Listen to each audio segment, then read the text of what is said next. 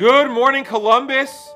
Yom Ha'atzmaut Sameach. Thank you so much for tuning in to today's daily dose of digital Torah inspiration here at Sinai Studios, Judaism Today. And thank you for joining us for our special Yom Ha'atzmaut special, our Israeli Independence Day special. As Jews who love the state of Israel, we have so much to be proud of. In the 73 years since its inception, we've come so far. Not only have we survived as a Jewish people in our homeland, but we've thrived. Just look at how Israel is leading the world in reopening, in vaccinating their entire country.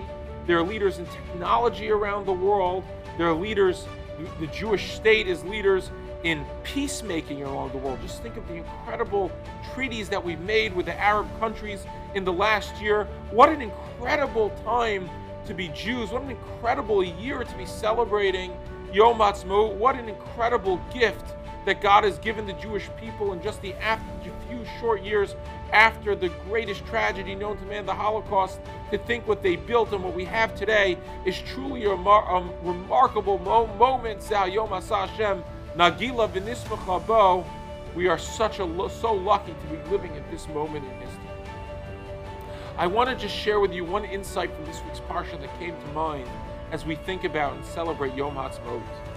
The Torah describes in the Parshas we're reading the holiness that had to adhere in the Jewish camp, and that there are many different forms of impurities and inappropriate things or people that needed to be out of the camp until they became holy again, until they were purified from their impurity. And the Torah explains why this is important.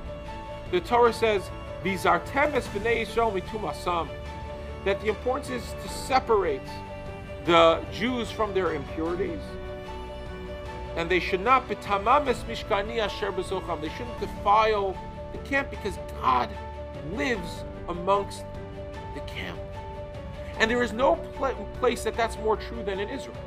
In Israel, in Eretz Yisrael, God's presence there is felt more than anywhere else. It is there more directly, more powerfully than anywhere else. The Ramban explains at length that God has such a super direct, special connection. The Kotel, Yerushalayim, the Beis Hamikdash. And the Sfas Emes is a beautiful concept. That the purpose of God's presence being in our camp, and what V'yizartem means, doesn't only mean from the word Nazir, which Rashi says, which means to separate. But it also means like from the word Nazer, which means to crown.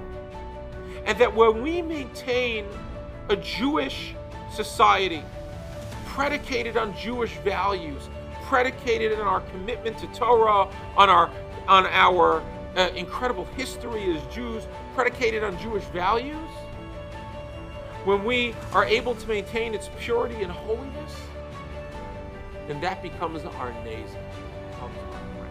And that's why in this Parsha it's so important to maintain the integrity so that that crown isn't tarnished.